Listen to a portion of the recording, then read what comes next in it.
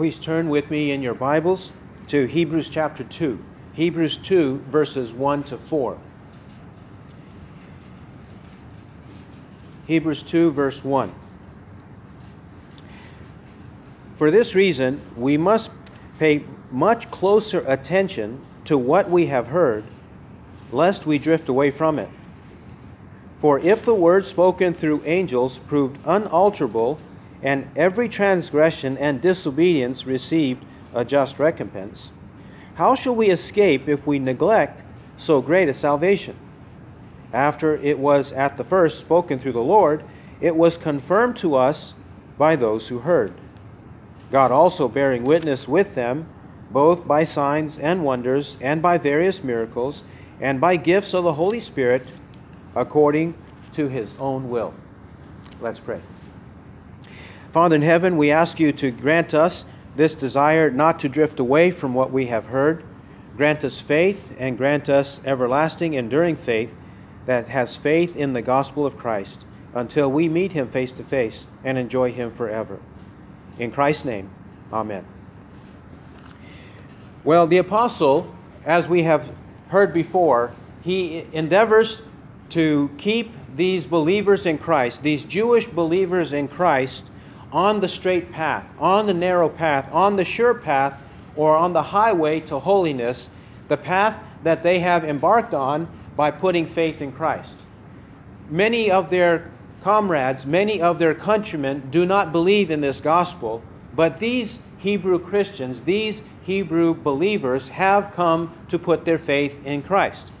And yet they have antagonists, they have enemies, they have persecutors all around them, mocking them, ridiculing them, seizing their property, as it says in chapter 10, doing things like that to shake up their faith and to detract them from the straight path, the path of Christ. They want them to embrace something else or somebody else, another way of salvation, another way to heaven, instead of Christ and Christ alone. This is why he writes this epistle. He writes this epistle in order to set forward or set before them the theological and to exhort them in the theological so that they not do anything to deter from the faith or distract them from the faith, to keep the faith until the very end. This is quite an unusual approach that the apostle uses, because if we were to think about our own approach for people who are doubting and people who are wayward, those who have persecutors and afflictions bombarding them, we would think of other ways to help them. But here the apostle wants to set the record straight on the theological and then exhort them, and exhortation includes both encouragement and admonishment. It includes encouraging them in the faith and telling them what benefits they have in Christ and putting forth Christ and the hope that they have in Christ, which he does throughout this letter.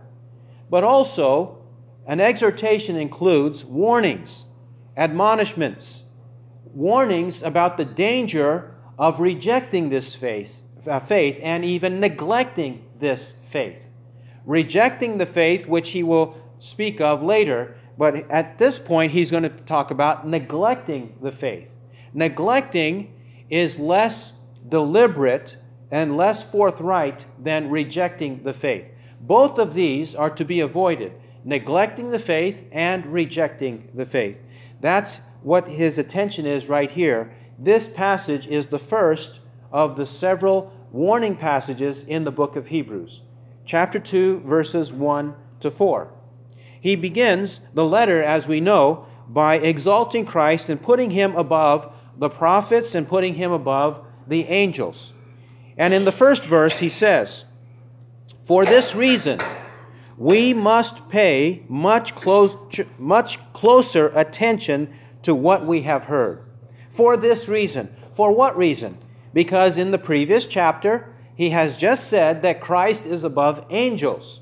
So whatever Christ says in his incarnation, during his public ministry, whatever Christ taught and whatever Christ demonstrated by his miraculous powers, whatever he said about salvation, whatever he said about the Father in heaven and how to have access to the Father in heaven, whatever he said is of greater authority, greater weight than angels, because he is superior to angels. So if he is superior to angels, that's why he begins by saying, for this reason. Since he is superior to angels, what comes out of his mouth should get our attention even more than if an angel said it.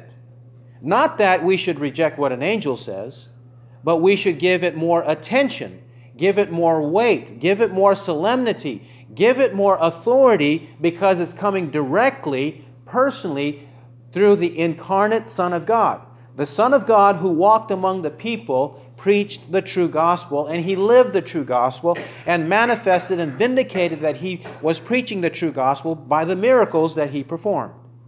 Because it came in that way, he's saying we have to pay much closer attention. That's why he says, for this reason. He's going to continue to compare Christ to angels based on the authority of what came out of their mouths, or what was written based on what came out of their mouths. He says in verse 1, for this reason, we must pay much closer attention to what we have heard, lest we drift away from it. Because of Christ's superiority above all creatures, because he is the creator of all creatures, he is above these angels, because it's coming from him, we must pay much closer attention to what we have heard. People hear all kinds of things.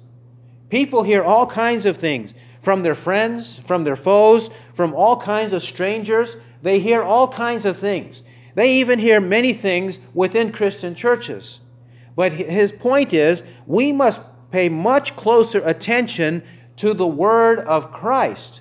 The Word of Christ. Whatever is the Word of Christ, it should get our attention.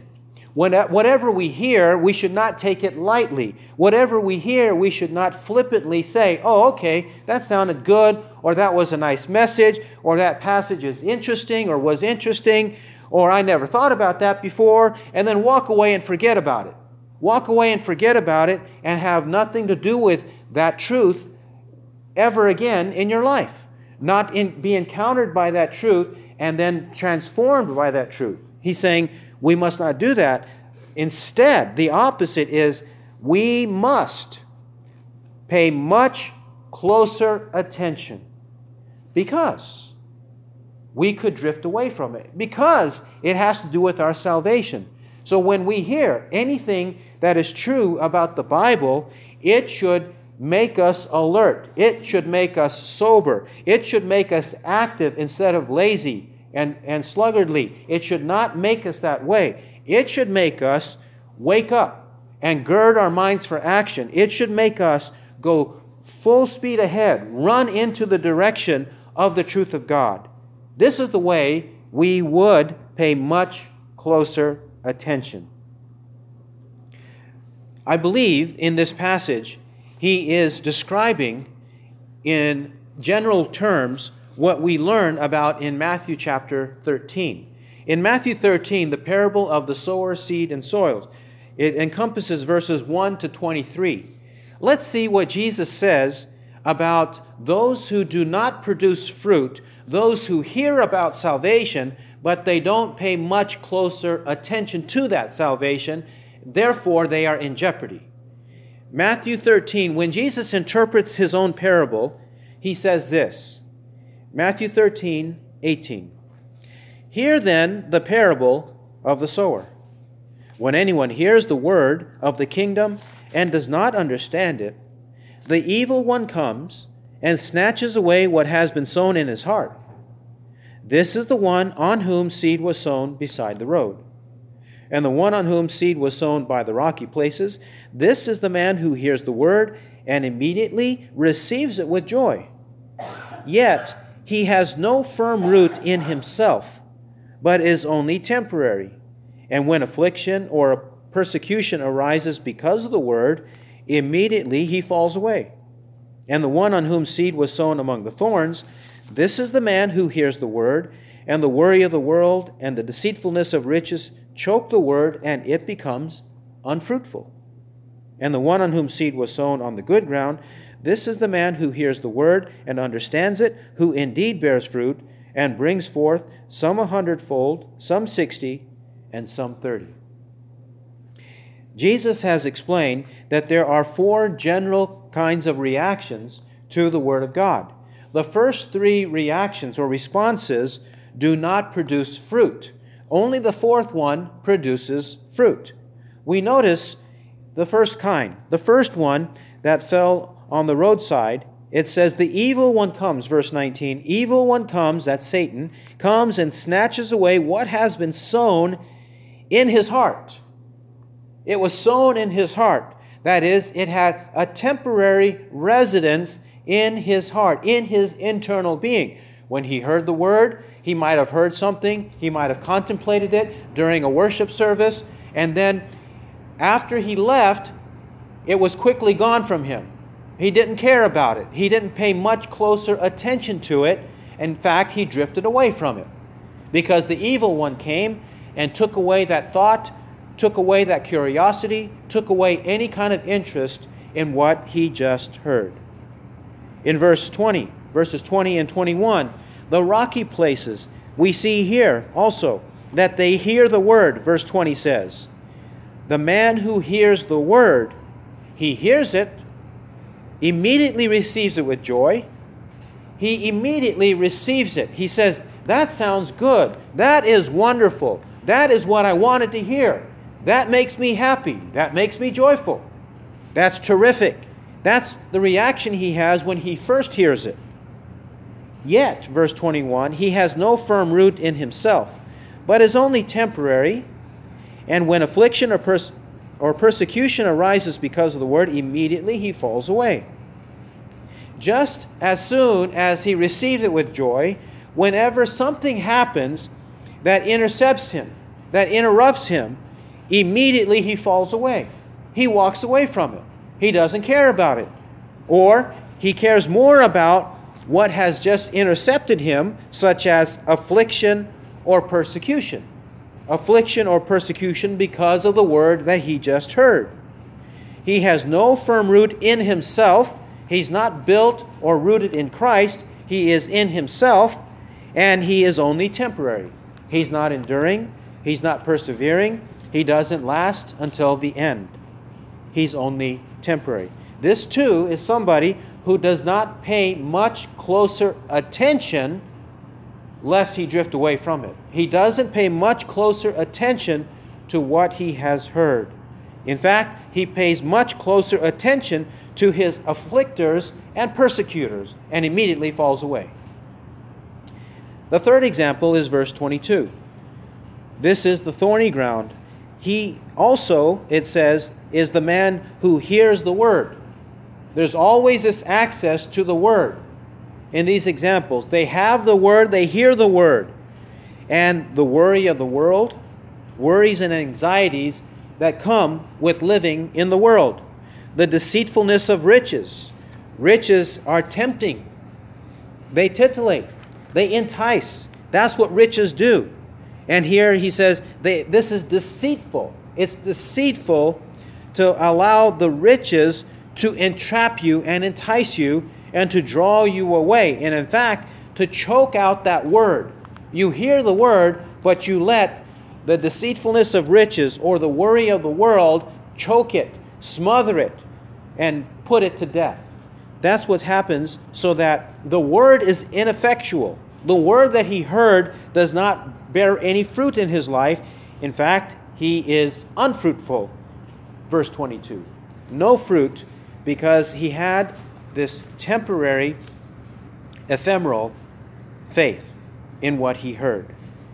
The apostle in Hebrews 2 is describing people like that, and he does not want his own readers to be that way. He wants his own readers, his own hearers, to be true believers who endure in the faith until the very end. He was warning them, do not drift away from it. Now, we should also bear in mind from Hebrews 2 verse 1, he uses this expression to drift away from it. As well, he says in verse 3, neglect so great a salvation.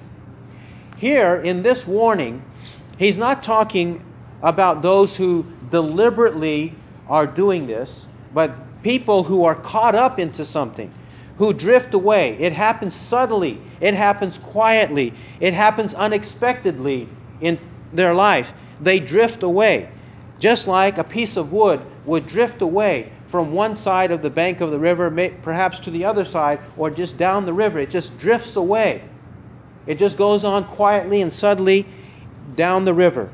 This is the way he's describing these people who do not think about what is happening and what is going on in their ears. They're not paying much closer attention to it. They just take it in casually and then let it drift away casually. They neglect it. They don't put their full effort, their full mind to it, their full understanding to it. They don't try to comprehend it and make sure that their relationship to that truth is a right and good and sound relationship to the truth. They don't try to ensure that. They just neglect it. Yes, I'll give a little bit of my time to religion. I'll give a little bit of my time to the gospel. I'll give a little bit of my time to the Christian faith, since I claim to be a Christian. And then I'll just walk on down the road. I'll mosey on down and I'll go and do something else that makes me happy, something else that gets my attention instead of the gospel. This is either deliberate or neglectful. These are the two ways that people walk away from the faith. These are the two ways that people reject or do not believe in the faith. They either do it deliberately or they do it accidentally. They do it either intentionally or they do it in ways that are subtle and unexpected. They just have more important priorities. So they pursue those things instead of the gospel. That is a danger. That is a danger.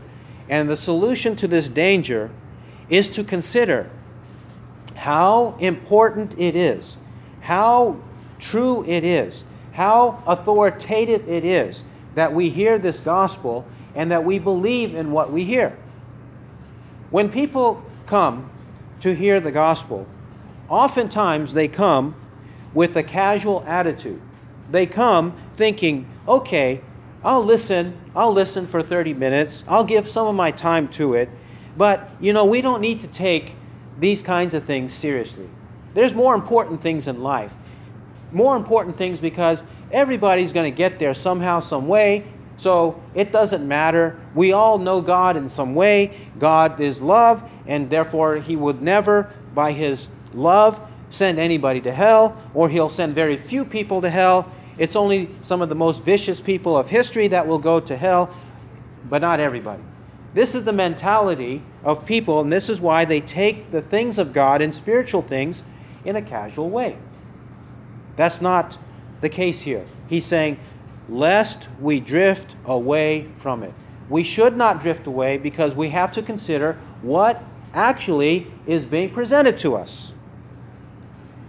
That's why he says in verse 2, consider what has been presented. For if the word spoken through angels proved unalterable, and every transgression and disobedience received a just recompense. If the word spoken through angels proved unalterable, he's describing the situation in the time of Moses. When Moses delivered the law, he delivered the law with God in a theophany, an appearance of God, and specifically even a Christophany, an appearance of Christ on the holy mountain, on Mount Sinai with Moses, and speaking and dialoguing to Moses, delivering the commandments, the 10 commandments and the law to Moses. And when the Lord appeared, He appeared in the company of 10,000 of His holy ones, according to Deuteronomy 33, verse 2, which is confirmed in Acts 7:53. Stephen says that it was ordained by angels. The law was ordained by angels, by mediation or by accompaniment of 10,000 angels there with the Lord that Moses saw there, delivering the law. As well, Paul the Apostle confirms this in Galatians 3:19, that it was delivered and ordained through angels. Through these angels, God made it very clear to Moses and the people that he was serious about what he was telling them, about what he was announcing to them, about what Moses was inscripturating. He was telling them by that ominous and glorious presence of 10,000 angels, listen up, pay attention to what I'm saying. And this was so solemn, it says that it was unalterable. Who could or who would presume to make a breach in any of the laws? That's why Moses said, do not turn to the right, do not turn to the left. Do not add to the word I'm giving you, and do not take away from the word that I'm giving you. Moses said this when he delivered the word. It was unalterable. No one, through human wisdom or man's tradition, was allowed to alter the word of God, change a single thing. It was supposed to remain fixed and sure and firm for as long as God desired. And no man should presume through his arrogance to subvert it, to contradict it. And in fact, if anyone did contradict it, either by man's tradition, the teaching of a man's tradition and the practice of a man's tradition that contradicts the word of God, he says, every transgression and disobedience received a just recompense. Every transgression and every disobedience received a just recompense. If somebody stole, then he was supposed to pay back what twofold or fourfold or even fivefold, depending on what it was that he stole. He was supposed to have a just recompense, the thief was, for what he transgressed in the law of Moses. If he committed murder, then the penalty was the death penalty. Or as we read, if he disobeyed his parents, unrepentantly disobeyed, stubbornly disobeyed his parents, then he deserved to be put to death after going through a trial. This is the kind of thing that was in the law of Moses. Whatever the penalty, whatever the transgression, a suitable and righteous and just penalty corresponded to that transgression. He says this is the way it was for things under the law of Moses, in the law of Moses. And that's serious business. That's something that should get everybody's attention. That when we transgress the law of Moses, there will be a just penalty, a just recompense. So, in comparison, verse 3, how shall we escape if we neglect so great a salvation? How shall we escape if we neglect so great a salvation? If we take this great salvation casually, how are we going to escape that? We cannot casually, he's implying and saying, we cannot casually disobey the law of Moses, because if we casually disobey the law of Moses, then there's going to be a just recompense. There will be a penalty if we transgress the law.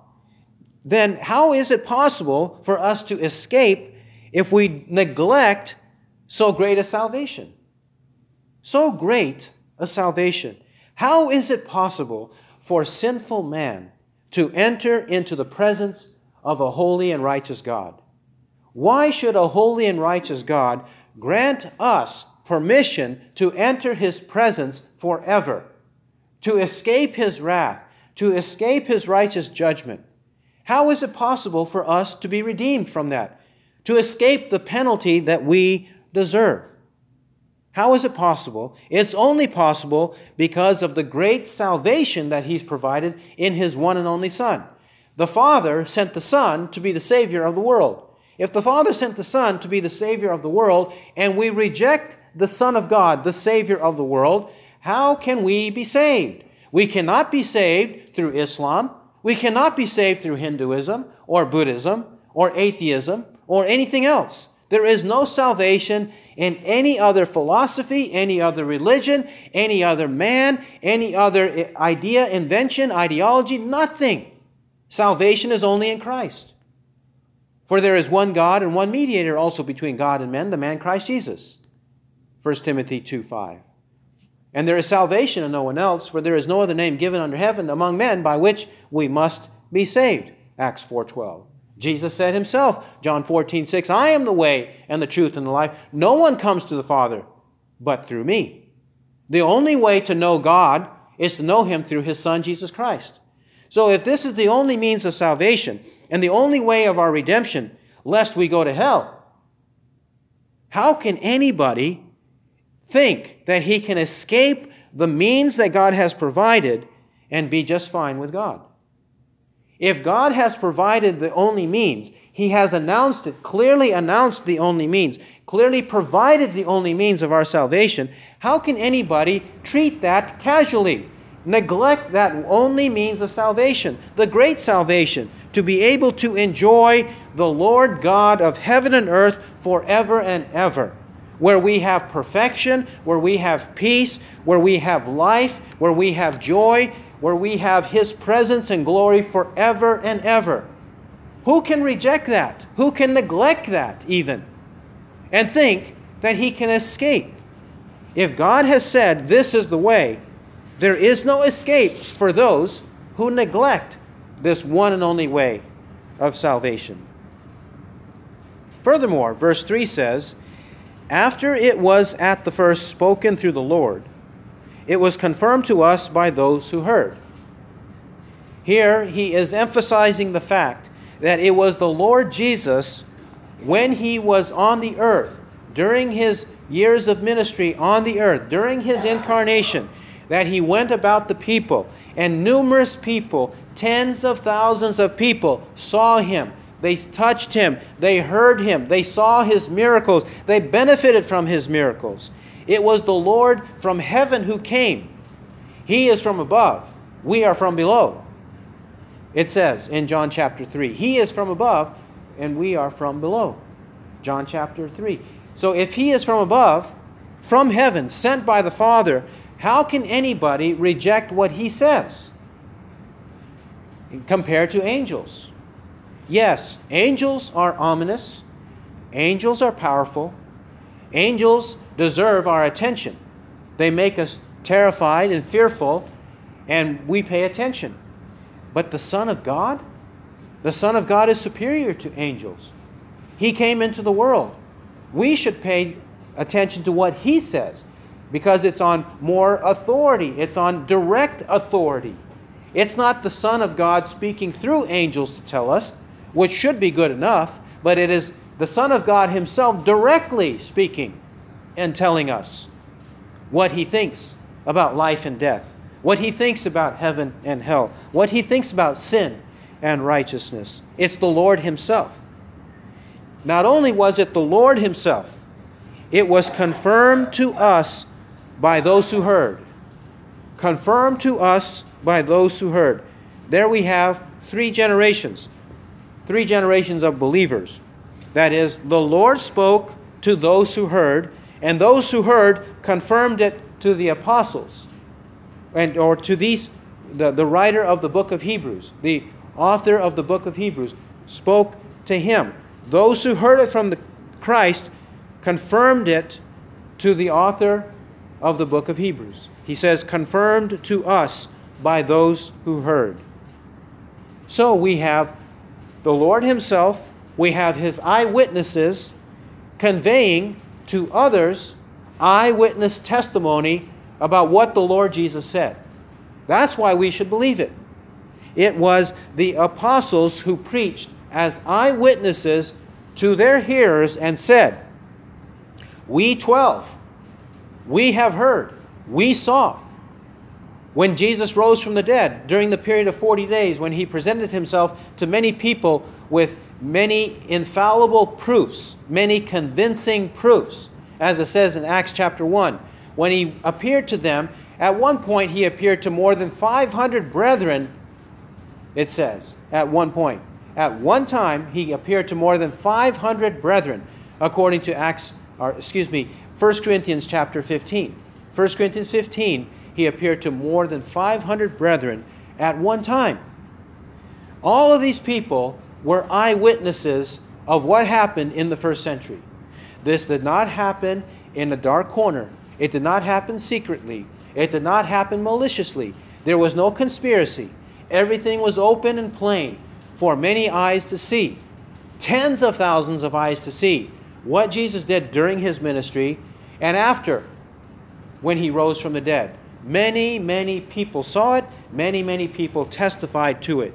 It was not a religious concoction. It was not deception. It was nothing like that. It was open and plain eyewitness testimony by numerous people. This is the confirmation. And this is what our faith is built on. It's not built on somebody who claims, like Joseph Smith, that he went into the wilderness and God spoke to him. And actually there are several accounts, contradictory accounts as to who appeared to him in the wilderness. He supposedly went out into the wilderness. Joseph Smith, the founder of Mormonism, the so-called Church of Jesus Christ of Latter-day Saints. He goes out into the wilderness because he cannot decide which denomination to choose. Because the Baptists are saying they are right, the Methodists are saying they're right, and he doesn't know who to believe. So he says, this is the way the story goes. He goes into the wilderness and he prays, and suddenly an angel appears, the Son of God appears, God the Father appears. There are contradictory accounts as to who appeared. Whatever. He did it in a solitary place. And he started his religion based on solitary, single testimony information, not in the presence of many witnesses. The same thing with Islam and Muhammad. Muhammad also says that he was out meditating. The angel Gabriel appears to him and delivers to him in written form the complete Quran. That's what he claims. Who else was there? Nobody else was there. Nobody else saw it. No. False religions. These are just two examples. Many, many false religions claim these things in dark and secret and solitary places without eyewitness testimony to the deliverance of the Word of God from heaven. But that's not what happened to Moses. That's not what happened to Jesus. That's not what happened in the Bible. The Bible is very plain and open and honest, transparent, with plenty of eyewitness testimony of those who were contemporaries, and those contemporaries wrote down what we have in the Word of God. That's what we have. Our faith is sure. So we should believe it because it's confirmed to us by those who heard. Confirmed to us by those who heard. Not only that, verse 4, God also bearing witness with them. God is bearing witness. God is testifying with them. It's not as though just their word was to be taken straight, because their word was confirmed by the miracles that accompanied their word. Their word was from God, but it was manifested to the people to give them assurance that they should pay attention to what is being said by the miracles that the prophets and the apostles performed among the people. That confirmed it. The miracles confirmed the legitimacy of the Word. The Word interpreted the miracles. There is a correspondence and there is a harmony between the Word of God and the wonders of God. The Word of God and the wonders of God go hand in hand. There should be no contradiction between what God says and what God does. What God does harmonizes with what He says. His Word and His wonders go hand in hand. We should note that that's not the way it happens with people today and throughout history. Throughout history, there is no correspondence. In fact, they say they are Christians, but their miracles are so-called miracles, and the teaching accompanied by those miracles contradict the Word of God. They say that God told them thus and so, and then they perform some miracle or supposed miracle, and they fool people, and then whatever they teach based on that miracle contradicts the Bible. When they do that, we know it's a sham. When they do that, we know it's a scam. We know when they do that, it has no correspondence and truth to the Bible. In fact, they are the false teachers that the Bible warns us to avoid. The false teachers who do those things, the Bible itself tells us, don't listen to them. Listen to the Word of God and to the testimony of God when He bears witness in His Word, accompanied by true miracles, by eyewitnesses who confirm and interpret the meaning of those miracles based on the Word of God, without any contradiction, to the Word of God. That's the kind of faith we should have. He describes these miracles in three ways, verse 4. He calls them signs, wonders, and by various miracles. Signs, wonders, and various miracles, and as well by gifts of the Holy Spirit. Signs. A sign signifies when God performs some miraculous deed, some powerful deed, some mighty deed. Sometimes they are called signs because a sign signifies something. There is a meaning to it. Why was something done? What is the corresponding interpretation of it? What is the Word of God on that sign? What is it, therefore, that we should believe? Where should our confidence reside? On what word or interpretation of God's Word should our faith rest? That's the meaning of a sign. To believe in the object of our faith, that is, in the Word of Christ. In the book of John, the miracles that the Apostle John records are typically called signs. Signs because the sign signifies something about Christ, something that we should believe about Christ. That's why he calls them signs. They're also called wonders. Notice, they're called wonders. The reason is, it is extraordinary. It's out of the ordinary. It is meant to wake us up. It's meant to stun us. It's meant to put us in awe, to strike awe in us. That's why they're called wonders. When we go day by day, carry on with our life, we see regular occurrences of things. We see regular occurrences. So the words or the miraculous deeds of God are called wonders because they are intended to wake us up. They're intended to prick us, to goad us, to arouse our curiosity so that we not think of what God is saying in casual terms, in regular terms. Oh, that's just another person just spouting off. I don't need to pay attention. You know, we should not have that response when the wonders of God are performed. And that's why God performed wonders among the people, so that it would wake them up, it would arouse them to see and consider what is being said by God by this wonder. And also, they're called various miracles. A miracle is a work of power, a work of the mighty power of God, because through that power of God, God demonstrates that He is supernatural. He's not natural. He created the natural, and we are natural, but He is supernatural. He is beyond the capabilities that we have. He is infinitely beyond the capabilities we have. In wisdom, His wisdom or His understanding is inscrutable, Isaiah says. In His power, He has the power to reverse the degradation, the degeneration, the evil and sin of the world. He has the power to overcome it and reverse it and make it a great salvation, as he says here. He has this power to do so. That's why they are called various miracles.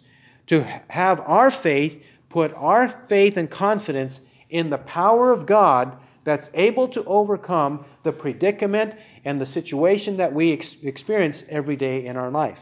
His power to overcome. And the gospel is that main power. That's why Paul the Apostle calls it that in Romans 1:16. He says, "For I am not ashamed of the gospel, for it is the power of God for salvation to everyone who believes, to the Jew first and also to the Greek." The gospel is the power of God.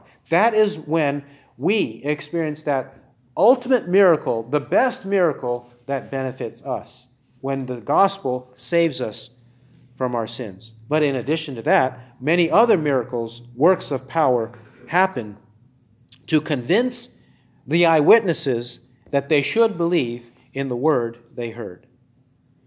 And also he calls God's testimony towards us gifts of the Holy Spirit. Gifts of the Holy Spirit. We could do a study of the gifts of the Spirit in Romans 12 and 1 Corinthians 12 to 14 in those chapters of the Bible. That the Holy Spirit has gifted the church, the people of God, with various abilities that they would not have in their abilities, in their repertoire of abilities to do this or that for the sake of God and for the glory of God. were it not for the Holy Spirit. There are many gifts that the Holy Spirit endows His people, the church, with these gifts in order for us to use them for the glory of God. We don't see these gifts used in the right way unless we see them used according to the Word of God, and when they bring glory to God and benefit the people of God according to the Scriptures, then we know that these are gifts of the Holy Spirit. And they are assurances. They are testimonies that we are believing in the true gospel, when we see the gifts of the Holy Spirit manifested around us. And all of these happen according to His own will. To His own will. According either to God's will or the will of the Holy Spirit. We do know that the Holy Spirit has a will according to 1 Corinthians chapter 12, verses 11 and 12 and 13. We do know that there the Holy Spirit has a will.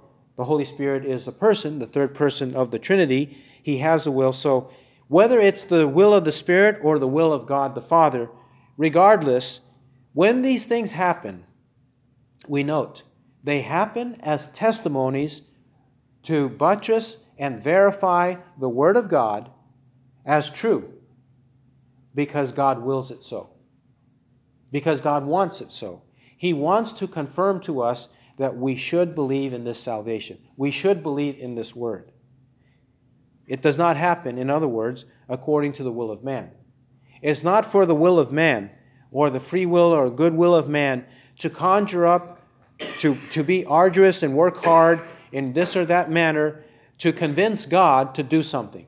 That's not the way it happens. When these things happen, they happen according to the will of God. So we should seek for the will of God. And the will of God is always manifested in the Word of God. That's where we can have full assurance that we know what God thinks. Therefore, if the Lord Jesus has spoken, and if God has vindicated the Lord Jesus by all of the mighty deeds that He performed and His apostles performed, and if the Lord Jesus is superior to angels, and if the salvation that Christ presents has greater consequences, greater benefits and consequences. Benefits, it's eternal salvation. Consequences, there is eternal condemnation. Who would presume, who would dare among us to neglect this great salvation and to drift away from it? Let's not be that way, but let us be those who pay much closer attention to what we have heard. Let's all be those who pay much closer attention to what we have heard. Let's rejoice in it, revel in it. Let's bask in the truth of God, because it has to do with our great salvation in Christ. He who has ears to hear, let him hear what the Spirit says. Amen.